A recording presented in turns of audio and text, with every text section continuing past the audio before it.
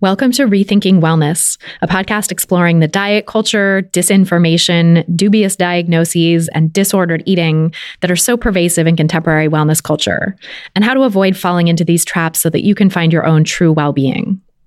I'm your host, Christy Harrison, and I'm a registered dietitian, certified intuitive eating counselor, journalist, and author of the books Anti-Diet, which was published in 2019, and The Wellness Trap, which came out on April 25th and is now available wherever books are sold. You can learn more and order it now at christyharrison.com/thewellnesstrap.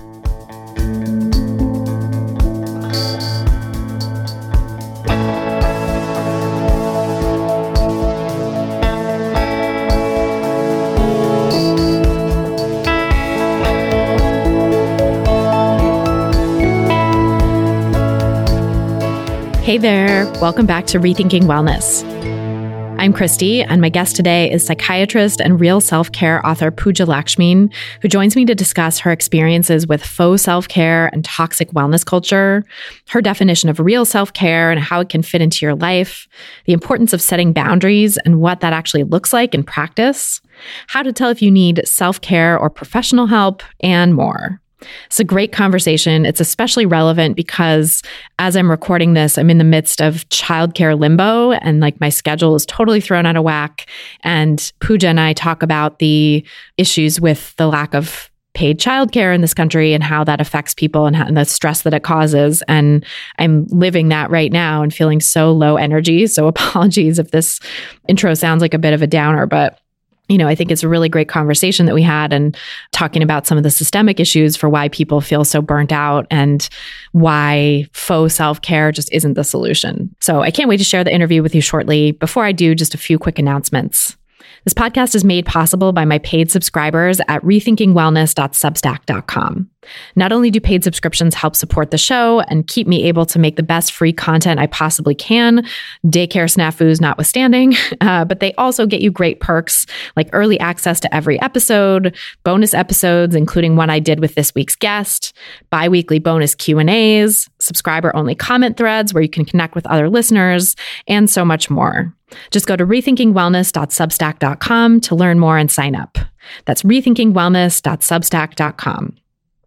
This podcast is brought to you by my second book, The Wellness Trap: Break Free from Diet Culture, Disinformation, and Dubious Diagnoses, and Find Your True Well-Being, which is now available wherever books are sold. It explores so many of the themes we talk about on this podcast, including the connections between diet culture and wellness culture, how the wellness space became overrun with scams, misinformation, and conspiracy theories, why many popular alternative medicine diagnoses are misleading and harmful, and what we can do instead to create a society that promotes true well-being. Just go to christyharrison.com/thewellnesstrap to learn more and buy the book. That's christyharrison.com/thewellnesstrap, or you can just pop into your favorite local bookstore and ask for it there. Now, without any further ado, let's go to my conversation with Pooja Lakshmin. So Pooja, welcome to the show. I'm so happy to have you on Rethinking Wellness. Thank you so much for having me, Christy. I'll have given listeners a brief bio of you in the introduction, so they'll know at this point that you're a psychiatrist and the author of the book Real Self-Care. But like many of us, you've also had a whole journey of your own with faux self-care and toxic wellness culture. So I'd love to start there, since I know many listeners can relate to that, myself included. And I've also heard you say that those experiences really deeply informed the work you do today. So I'm curious to hear what aspects of wellness culture you got caught up in and why you think they were appealing to you. Yeah, I love how you asked that question because I think it is actually so, while my story is quite extreme, the seeds of it, I think, really resonate with everybody in that we all know what it feels like to think that there is some sort of magic answer and to believe that so deeply. And many of us also know what it feels like to kind of be heartbroken by that. So my journey started a little more than a decade ago. So I am now 39, almost 40, but back in my late 20s, I found myself kind of having checked off all the things that I was supposed to do by that time as a good first generation Indian girl, woman, really. I'd been valedictorian of my high school, went to an Ivy League college, got into medical school, got married.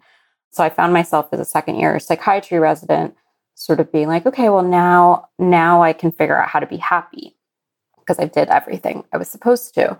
And that didn't work. And at that time, I was also going through a grueling psychiatry training and really disillusioned with mainstream allopathic psychiatry and how it was practiced. And to be clear, I've had my own journey with that. I am practicing. I have a private practice now. I am a psychiatrist. Spoiler alert, it did go back to medicine. But, I was really angry because I had become a doctor, and I thought naively that being a doctor meant that I would be able to fix all of my patients' problems. But turned out, that that's not true. There's actually lots and lots of problems that patients have that I can't fix. I can't get somebody their job back when they've been discriminated against for being pregnant. I can't, when I was working in an ER, if somebody comes in that's unhoused, I can't get them housing, right? Like there's just so much. So anyway, so I blew up my life. I left my marriage, and I found this commune, this group in San Francisco that was very focused on spirituality and meditation and sexuality. It was based on female orgasm. And I dropped out of my residency training program, and I spent almost 2 years with this group. By the end, I realized that the wellness world, the woo-woo world, has just as many contradictions and hypocrisies as mainstream medicine. There's bad actors everywhere. I made the mistake of believing that there could be one easy, magical solution, and came to find that was not true. And so I left, and ultimately, I turned 30 I write about this in the book. I turned 30 in my old childhood bedroom, my parents' house. It was a very difficult time. But ultimately kind of coming back and facing my failure and coming back to medicine, finishing my training, graduating from George Washington University, coming on the faculty, and really has made me who I am now. Yeah, I guess that's sort of the long and short of it. How has your view changed of wellness culture having gone through that experience? Well, I think on one hand, I have a huge amount of compassion for the folks who, find themselves in an MLM, or who are jumping from the latest juice cleanse to like the essential oils. Like, I guess I think it's like really easy to sort of roll our eyes if you have a certain level of education and a certain level of privilege. It's really easy to think of those, quote unquote, those people as less than or stupid or foolish. But the reality is that people who get sucked into these types of scams, they're not stupid. And there's a lot missing from mainstream medicine that has folks be vulnerable to the seduction of the easy solutions. I can't remember what your original question was, but hopefully I answered it. Yeah, for sure. As you'll notice, I have a tendency to sort of wind around. So yeah, I love it. I do too. And I feel like that's the best kind of conversation. And it's so interesting to me, not only thinking about who gets sucked in to these kinds of things, because I also thought a lot about that in writing my book and with my own past experiences of being sucked in. Like, I think of myself as science-minded and pretty smart and educated, and I have skepticism about a lot of things. And yet there were certain areas of my life where I didn't have skepticism, and things that I was vulnerable to the messaging. I was vulnerable to false promises because I wasn't getting promises and answers and solutions in the conventional healthcare system. And sometimes people who are really like driven and look for answers on their own and sort of like a dog with a bone about a particular issue, which I definitely am. I like went down the rabbit hole to try to find answers. And I think that kind of personality type almost makes people more vulnerable in some cases. And I'm just struck by your background as someone who you said like checked all the boxes, valedictorian, Ivy League school, doctor, like all of these things have such prestige in our society, and many of us are conditioned to think of doctors as like very scientific and sort of infallible and arbiters of what's true and real and evidence-based or whatever. And to know that doctors are just as vulnerable as the rest of us. And depending on what's going on in your life, you can be more vulnerable to these sorts of pitches and scams. And, as you said in the book, a cult, really. Like, I think that's just important for people to know and understand that even doctors are people too in this way. Even doctors can be susceptible to this stuff. Yeah. And I think that that's become kind of a big part of my line of thinking and exploration in the years since that time in my life, like kind of bringing humanism back to medicine. And that was one of the reasons that I got on social media to begin with. I was kind of burnt out in my academic job and wanted a place to get my voice out. And so I started on Instagram, kind of microblogging, maybe you could call it. And that was a way for me to just be Pooja. And that's taken me to lots of different places, writing for the New York Times, writing a book, and I'm still kind of continuing to figure out how to navigate that, because I am Dr. Lakshmin to my patients, but I'm also just Pooja. So I think it'll be a kind of a lifelong journey, as it were. But I think one of the things that you said that really stands out to me, Christy, is, that word answer, like wanting to know the answer and really sort of like believing that there is one answer, when in fact, for so much of, if we're just talking about health, for so much of health and well-being, there are many answers.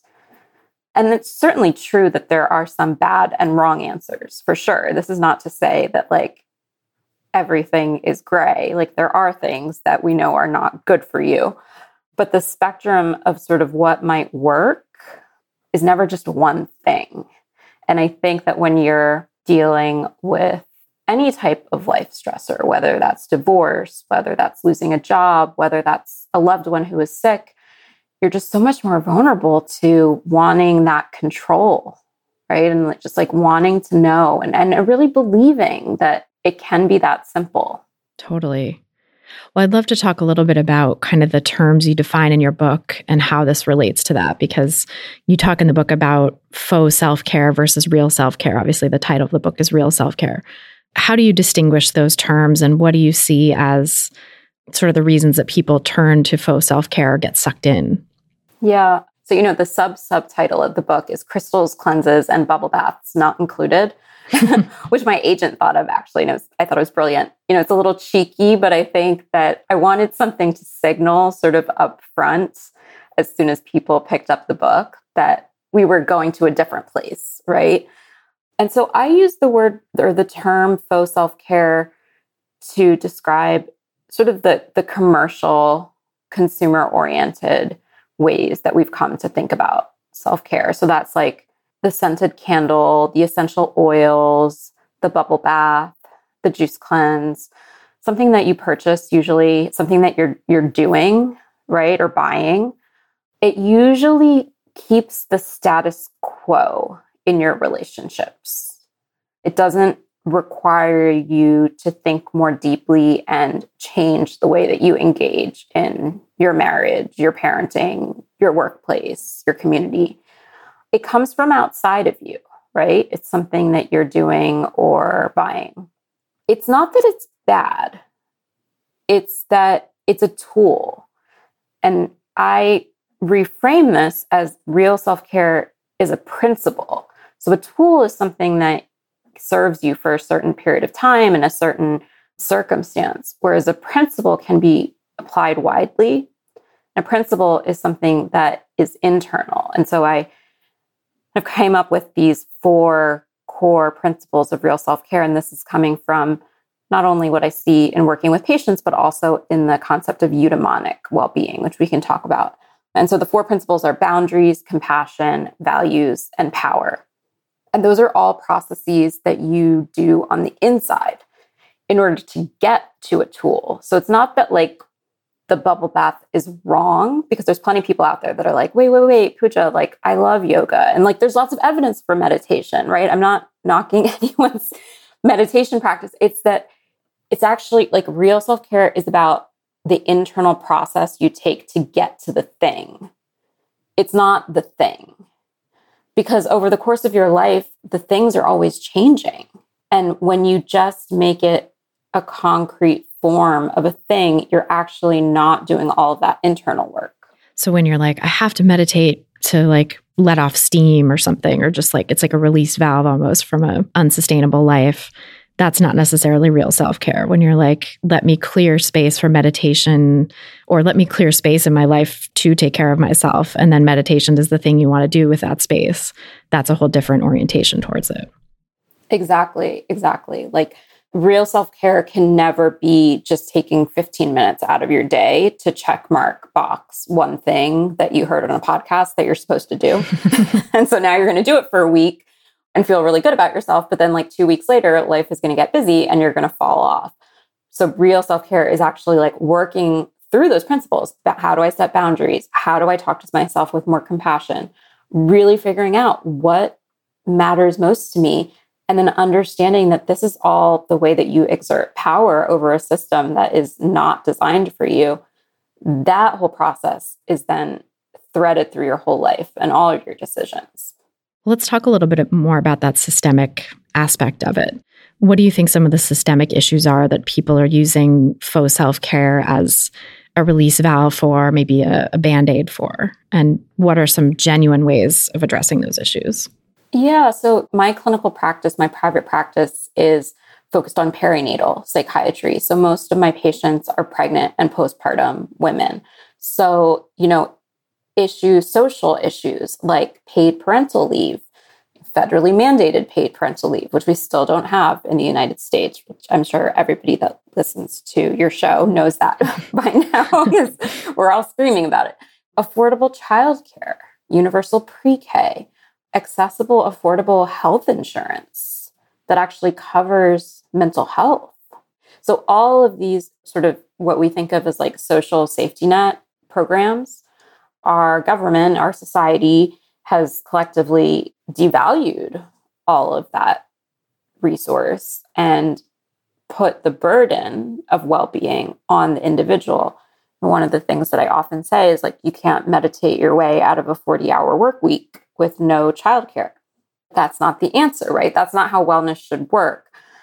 Now, you could say that the answer is solely top down, that this is all about, like changing our laws and funding programs. And that's not incorrect. But I also think that it's a both and approach, that we need this internal process and that individuals do have agency in getting to a place where they can lead to collective action, whether that is the mom who sets a boundary in her home life and that leads to her or her partner getting paid parental leave.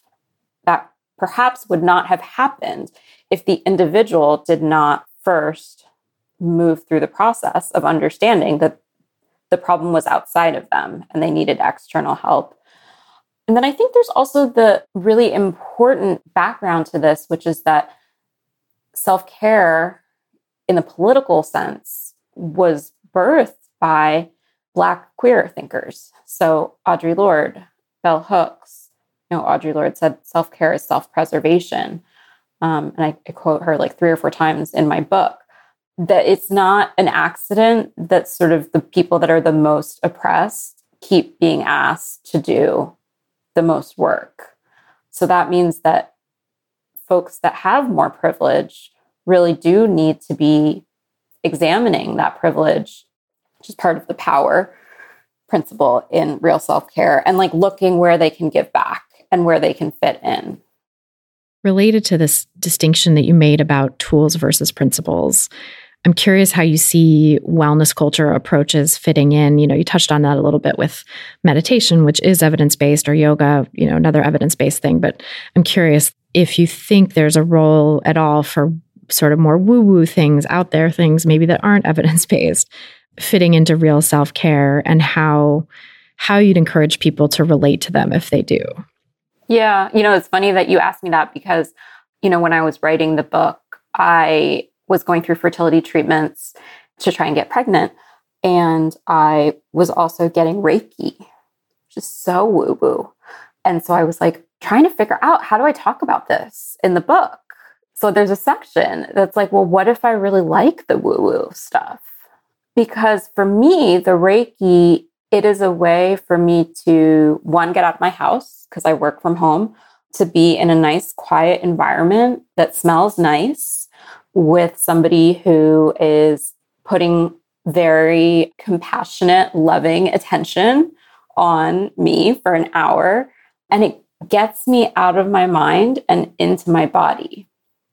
And that, I think, if as long as you understand that that is not going to, let's say, cure cancer or, treat your depression. And I have a history of depression. I take antidepressants. I'm also in therapy. But if you know what the tool is used for, and also that you're not spending too much money on it, I think that's okay. I think it's when your expectations are outsized and you are sacrificing too much and you don't have clear boundaries over what this activity or this group can do for you, that's when you run into problems. I like that distinction and that sort of notion of boundaries again, like bringing that into how you relate to these things. Because, I think, Reiki practitioners or Reiki advocates might say it has all these benefits and here are all the things that it does. And if you really buy into that, then I can see that being problematic and also kind of potentially leading down rabbit holes to other things that are not evidence-based and could be harmful. And if you can relate to it in a way that's like, well, this is just a fun, relaxing, nice thing I'm doing for myself. I think of how I've experienced acupuncture as well. I've only done it a couple times, but it's funny because I had a friend who swore by it, recommended it to me. And at the time I was like, oh, I think there's an evidence base for this. So, I'll give it a try. I didn't look it up or anything. I just went, had a wonderful, relaxing first session. And then at the end felt like the back pain that I had been experiencing for weeks was suddenly resolved. And I was like, this is amazing. Let me look at PubMed and see what the acupuncture research says. And was like, oh, interesting. It's very mixed. Not a lot of good evidence, maybe mostly placebo. And placebo's great, like, to be clear. But placebo is great. Yeah, placebo can be really great when it's harnessed in a useful way, when it's not sort of like duping people out of their money or something like that. Right. And I think that also an important point too is that you're not using it as a substitute for evidence-based care. So especially when we're talking about mental health, that you're still going to therapy, that if medication is something that is part of your treatment program, you're still taking it, right? That you don't believe that this non-evidence-based tool is going to cure whatever condition you're struggling with. And I think maybe part of this is like getting back to like the both and, which is a critical aspect of real self-care, both and. The problem is systemic, and there are individual actions that we can implement to buffer ourselves. Both and, you can perhaps you might be somebody who finds some woo-woo things to be fun and just generally feel good. It's okay as long as you're doing it mindfully and understanding what you're expecting and how much it's costing you. And when I say costing, I mean financially, but also socially, emotionally as well. Yeah, that's such a good point. I often think too about not proselytizing. Right. And I think that, when you find folks who are proselytizing, that is a red flag. And not all of it is malicious. I think sometimes just as a person who lives in the world, you find something that you really like and really works. And, you're kind of like, oh my God, guys, this is great. Mm-hmm. You should really try it. I think that's fairly innocent. But then there's, of course, people that are making a lot of money off of this stuff. Right. And that's where it becomes... That's different. Yeah, problematic. Or even not necessarily making money, but gaining influence, gaining followers, and, Sure. becoming known for something that is not actually evidence-based. And I think that comes back to, one of the things that's come up a lot with real self-care in these conversations is the issue that real self-care takes time, right? It's not something that you do in a day, a week, a month, a year. It's something that you're constantly learning and relearning. Whereas with the faux solutions and sort of wellness culture and social media culture, we're just so indoctrinated to believe that there's a quick fix and to get that sort of sugar high of like, oh, okay, I have the answer. I solved this problem, right? I think we have to really just sort of constantly be, I don't want to say vigilant, because I think that word is maybe a little bit too strong, but like, I think mindful is the right word, that we always have to be mindful that none of this is short term.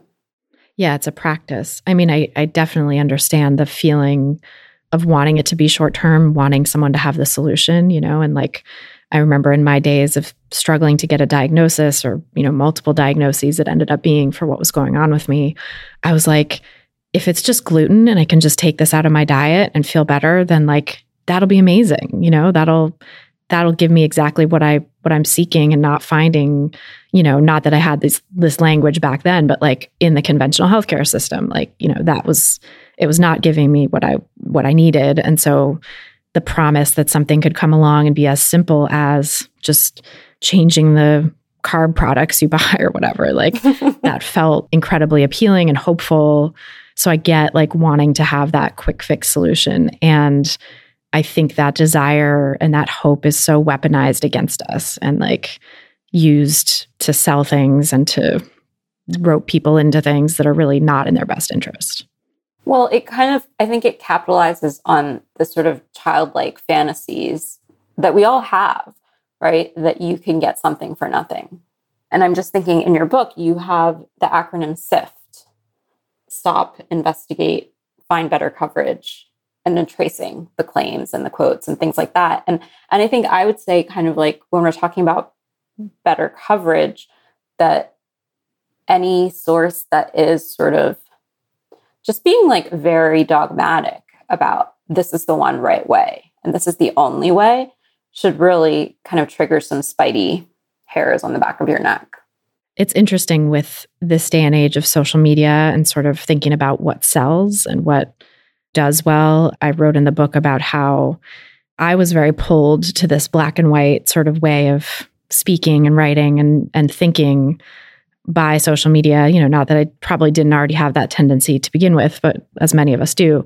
But I think that the things that get rewarded and it sort of incentivizes us to be more strident and less nuanced. And so I think it can be tricky sometimes. Like, I feel like I've seen even people I really admire get sort of sucked into this like very strident, one right way kind of way of thinking, maybe about particular subjects or maybe across the board sometimes. And it's frustrating because even relatively nuanced thinkers can still fall prey to that. Yeah. And I appreciate you saying that, Christy, because I think I totally, and it, like, as someone who, like you, is sort of like navigating this media space and having a public role and persona, I try to be nuanced, but certainly there's probably times where I fall into it too, almost about nuance, like being, kind of like strident about that. Like, and I think maybe the takeaway there is that it's okay for us to make mistakes and to acknowledge them and to evolve and change.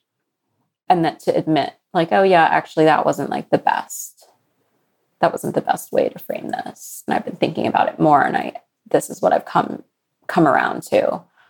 But I think it requires trusting your audience, that to be able to go there with you. But I think from what I've seen, I think that, like, not to make this a media podcast show, but like, that's what an audience actually really craves. Like, they want to see that we're thinking through these hard things with them as well. And you're kind of in it alongside them. That's really helpful. Yeah, I think you're right. The like incentives of social media and of the attention economy in general are sort of pushing in one direction, but there is an appetite for nuance as well. And I think we see that like with Substack too. There's like such long form emails and media that I see sometimes, people who subscribe to my Substack become paid subscribers. Thank you to everyone who's listening who's done that.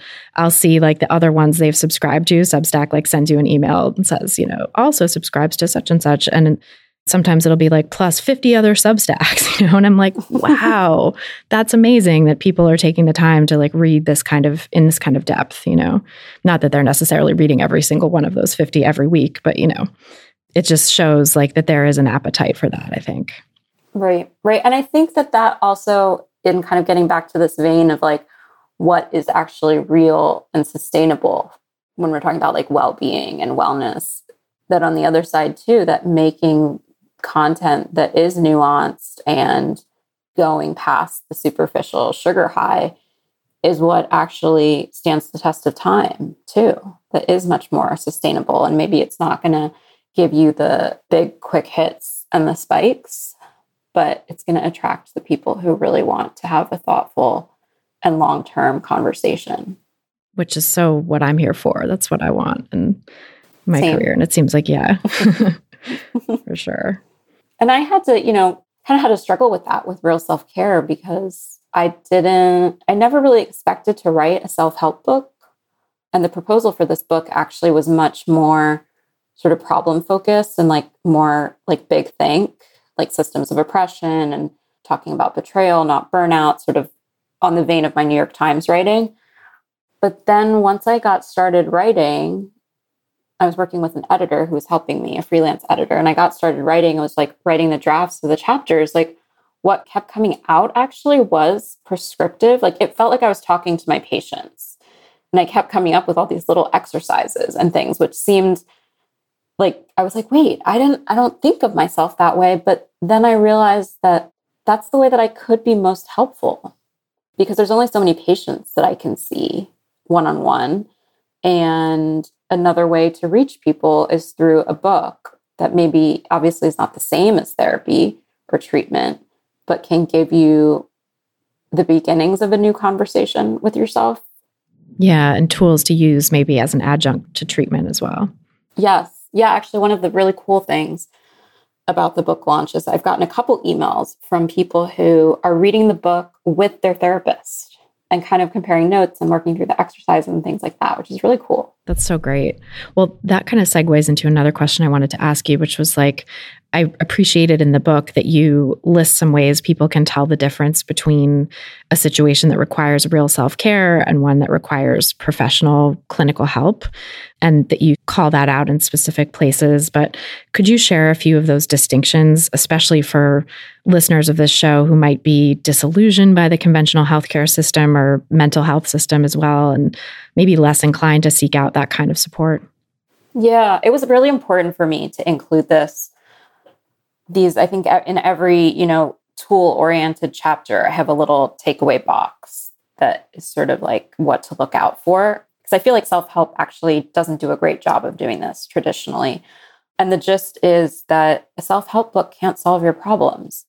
An Instagram course cannot treat major depressive disorder. You need an actual mental health professional or a physician to do that. So there's lots of different signs that people can kind of be attuned to. But one of the big ones is keeping tabs on your functioning. So if your thinking is so negative, if you are beating yourself up every day so much that you're not able to get to work on time, that it's really hard for you to respond to emails, that it takes you like a whole day to craft one email, that means your functioning is impacted. And I feel like a lot of times non-clinical people don't make the link to functioning. Like functioning means that something, when we're talking about mental health, functioning means that something going on in your mind, whether it's your thoughts or your feelings, is to the level of volume that it then changes your behavior. So one example in like my clinical practice is, for example, like a diagnosis of postpartum OCD.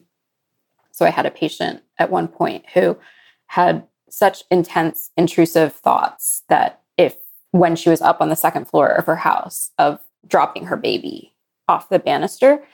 And so she changed her behavior. When she was alone in the house, she stopped going upstairs. That's a very clear example of how your functioning is impacted, how your behavior changes. So a big part of the book is me talking about boundaries and how to set boundaries and how hard they are, and kind of some tools to work with guilt and things like that. If you're somebody who every time you set a boundary, you feel so guilty and so emotionally dysregulated that you're almost like sick, like you're nauseous. Or if you're always backtracking on boundaries, that could be another sign too. Yeah. And so if people are experiencing those things, to reach out for professional support is probably the best approach, rather than just try to muscle through it on their own with a self-help book. Exactly. And I think the way that we've traditionally thought about self-help and clinical care is a bit backwards. So really, it's like you should be in treatment with a whole program. It's not just medication, right? It's like therapy. Maybe it's a support group. It's nutrition. It's exercise. Maybe it's meds. And when things are going well, when your depression is treated, when your PTSD is treated, then you're able to do real self-care. Then you're able to use these tools to be more compassionate with yourself. Then you're able to use the tools to start setting boundaries with your best friend who's actually toxic. It's not the other way around. And on top of that, you can sort of use real self-care as a barometer to see how you're doing. If you notice that like things have been going well for a while, you're able to set boundaries, you're more compassionate, you understand what's important in your life, and you're able to make some big decisions. But then maybe in a couple months, things change and you're noticing actually you're feeling a lot more conflicted when you're setting boundaries. This negative self-talk has gotten really bad again and the tools aren't working. That could be a sign that maybe you need to talk to your mental health professional to maybe get back into therapy or maybe change the dose of your medication or tweak something, right? You can sort of use it as a barometer. Yeah, that's helpful. I'd love to talk a little more about boundaries because that's something you know, obviously it's one of the core principles you discuss. And I really like your approach to boundaries. I feel like it's a flexible approach, which is, you know, it's not about being rigid or just saying no all the time, which I think is how a lot of us think about boundaries. So can you explain what positive or healthy boundaries look like to you? Yeah. So in the book, I share a story, sort of my aha moment with boundaries. And this was in 2016. I had just graduated from residency at George Washington University, and I've landed my dream academic job as a supervisor in our women's mental health clinic. And my mentor took me out for lunch and she gave me one piece of advice that was very surprising. She said, Pooja, you don't need to answer your phone. You can let it go to voicemail, listen to what they want, and then decide how to respond. And that was really kind of revolutionary for me at the time because I had been, you know, like a med student and a resident where we had pagers at that time. And, you know, the pager would go off and you'd have this like PTSD response to call back right away. And I was like, oh, okay. So the boundary is the pause. And then you decide yes, no, or negotiate. A boundary isn't always no, because there's always a cost to no. There's always a consequence, whether it's financial, emotional, social, physical. And if you're in a marginalized group, if you're a woman of color, if you're a Black woman in corporate America, the cost is going to be higher. So you can't always say no, but the pause is always accessible. So for me at that time in my life, it was sort of like, oh, okay, you know, I let it go to voicemail. Sometimes it's the front desk and they have a bunch of like insurance paperwork for me to sign. And I can call them back and say, hey, I'll come by at the end of the day after I'm done with my patients. But maybe it is a patient who I know if she misses a day of her ADHD medication, she literally might get into a car accident. So like, I'm going to put that refill in right away. I use my discretion. I use my decision making.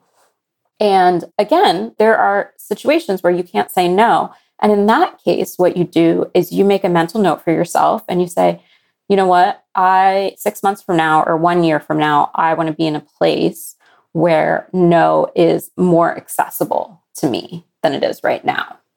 I really like that, like planning for, because it requires also like looking at your life, looking at your values, how things are set up, and trying to align things more with the values you want to live. Exactly. So this podcast is called Rethinking Wellness, and I've been asking all my guests, how are you rethinking or how have you rethought wellness in light of your work, in light of your experiences and, you know, everything you've been through in wellness culture? I love this question.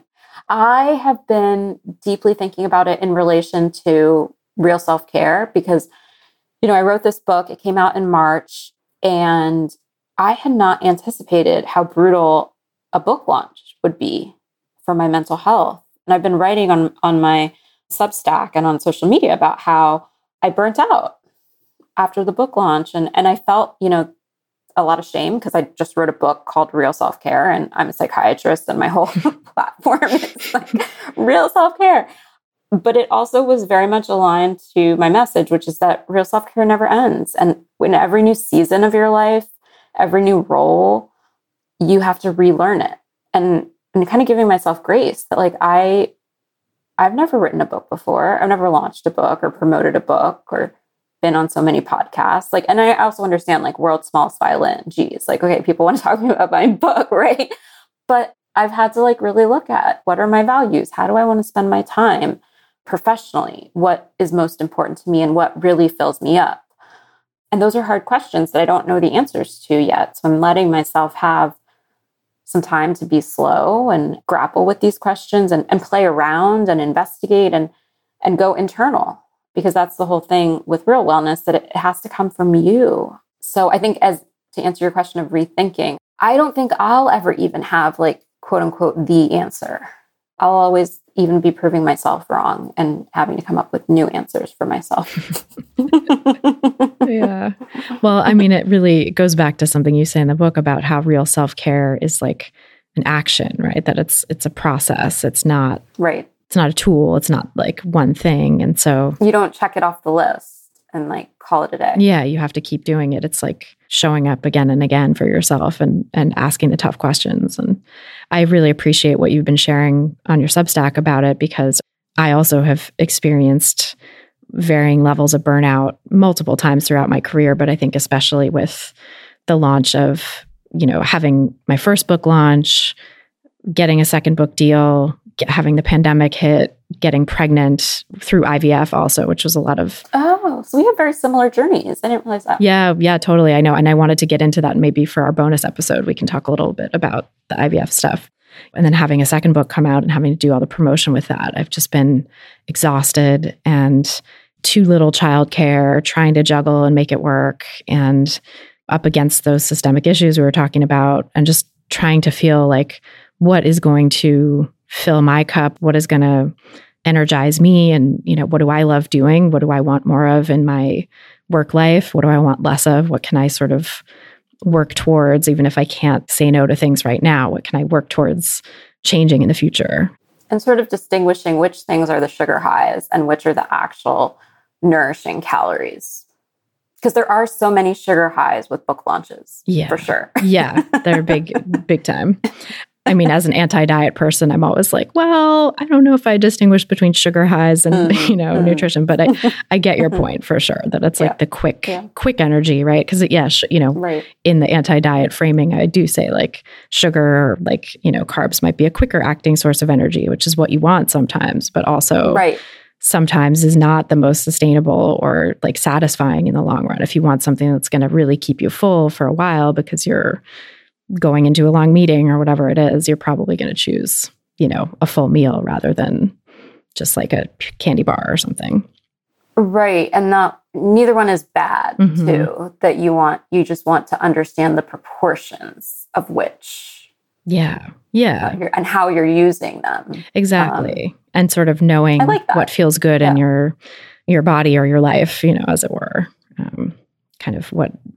And it's complicated too, right? I mean, I think actually this is an interesting metaphor, because with sugar, for people who've been deprived, I work with people with disordered eating primarily. So it's like people's relationship with sugar there will be such a guilt-infused one. And there's so much like push-pull and it's off limits. And so then it becomes this sort of forbidden fruit that tastes the sweetest. And people then eat it and then feel guilty. And then it's sort of, and like sometimes binge eat or eat in this sort of rebound way and then feel physically bad too. And then it's sort of, the cycle continues, it's back to deprivation and guilt.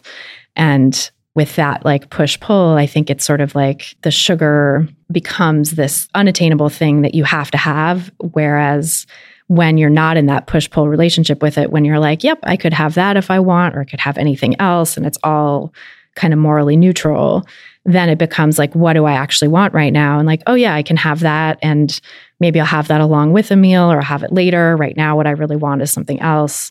Like you just have so much more choice and agency with what to choose. And you can actually feel your preferences. Exactly. Yeah.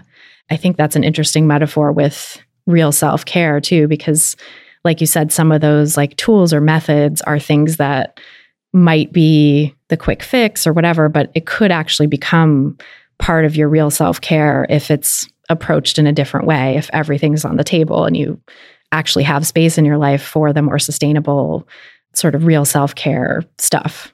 Right. The inner work. Yeah. That's really interesting.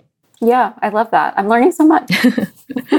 Love it. Well, let's continue the conversation for a couple more bonus questions. But in the meantime, can you let people know where they can find you and your book and learn more about your work? Yeah, absolutely. So I am, my website is poojalakshmin.com. You can find my book there. It's called Real Self-Care, Crystals, Cleanses, and Bubble Baths Not Included. I also recorded an audiobook that I narrate. So if you like to listen to your books, that is a great option. And I also have a Substack newsletter that is called Therapy Takeaway. And I've started doing more speaking. So if you work for an organization or a company that wants to learn more about real self-care or bring me there, you can reach out through my website too. I love it. We'll put links to that in the show notes and make sure people can find you through that as well. Thank you so much for being here. It's really a pleasure to talk with you. Thank you, Christy, so much for having me. It's been a pleasure.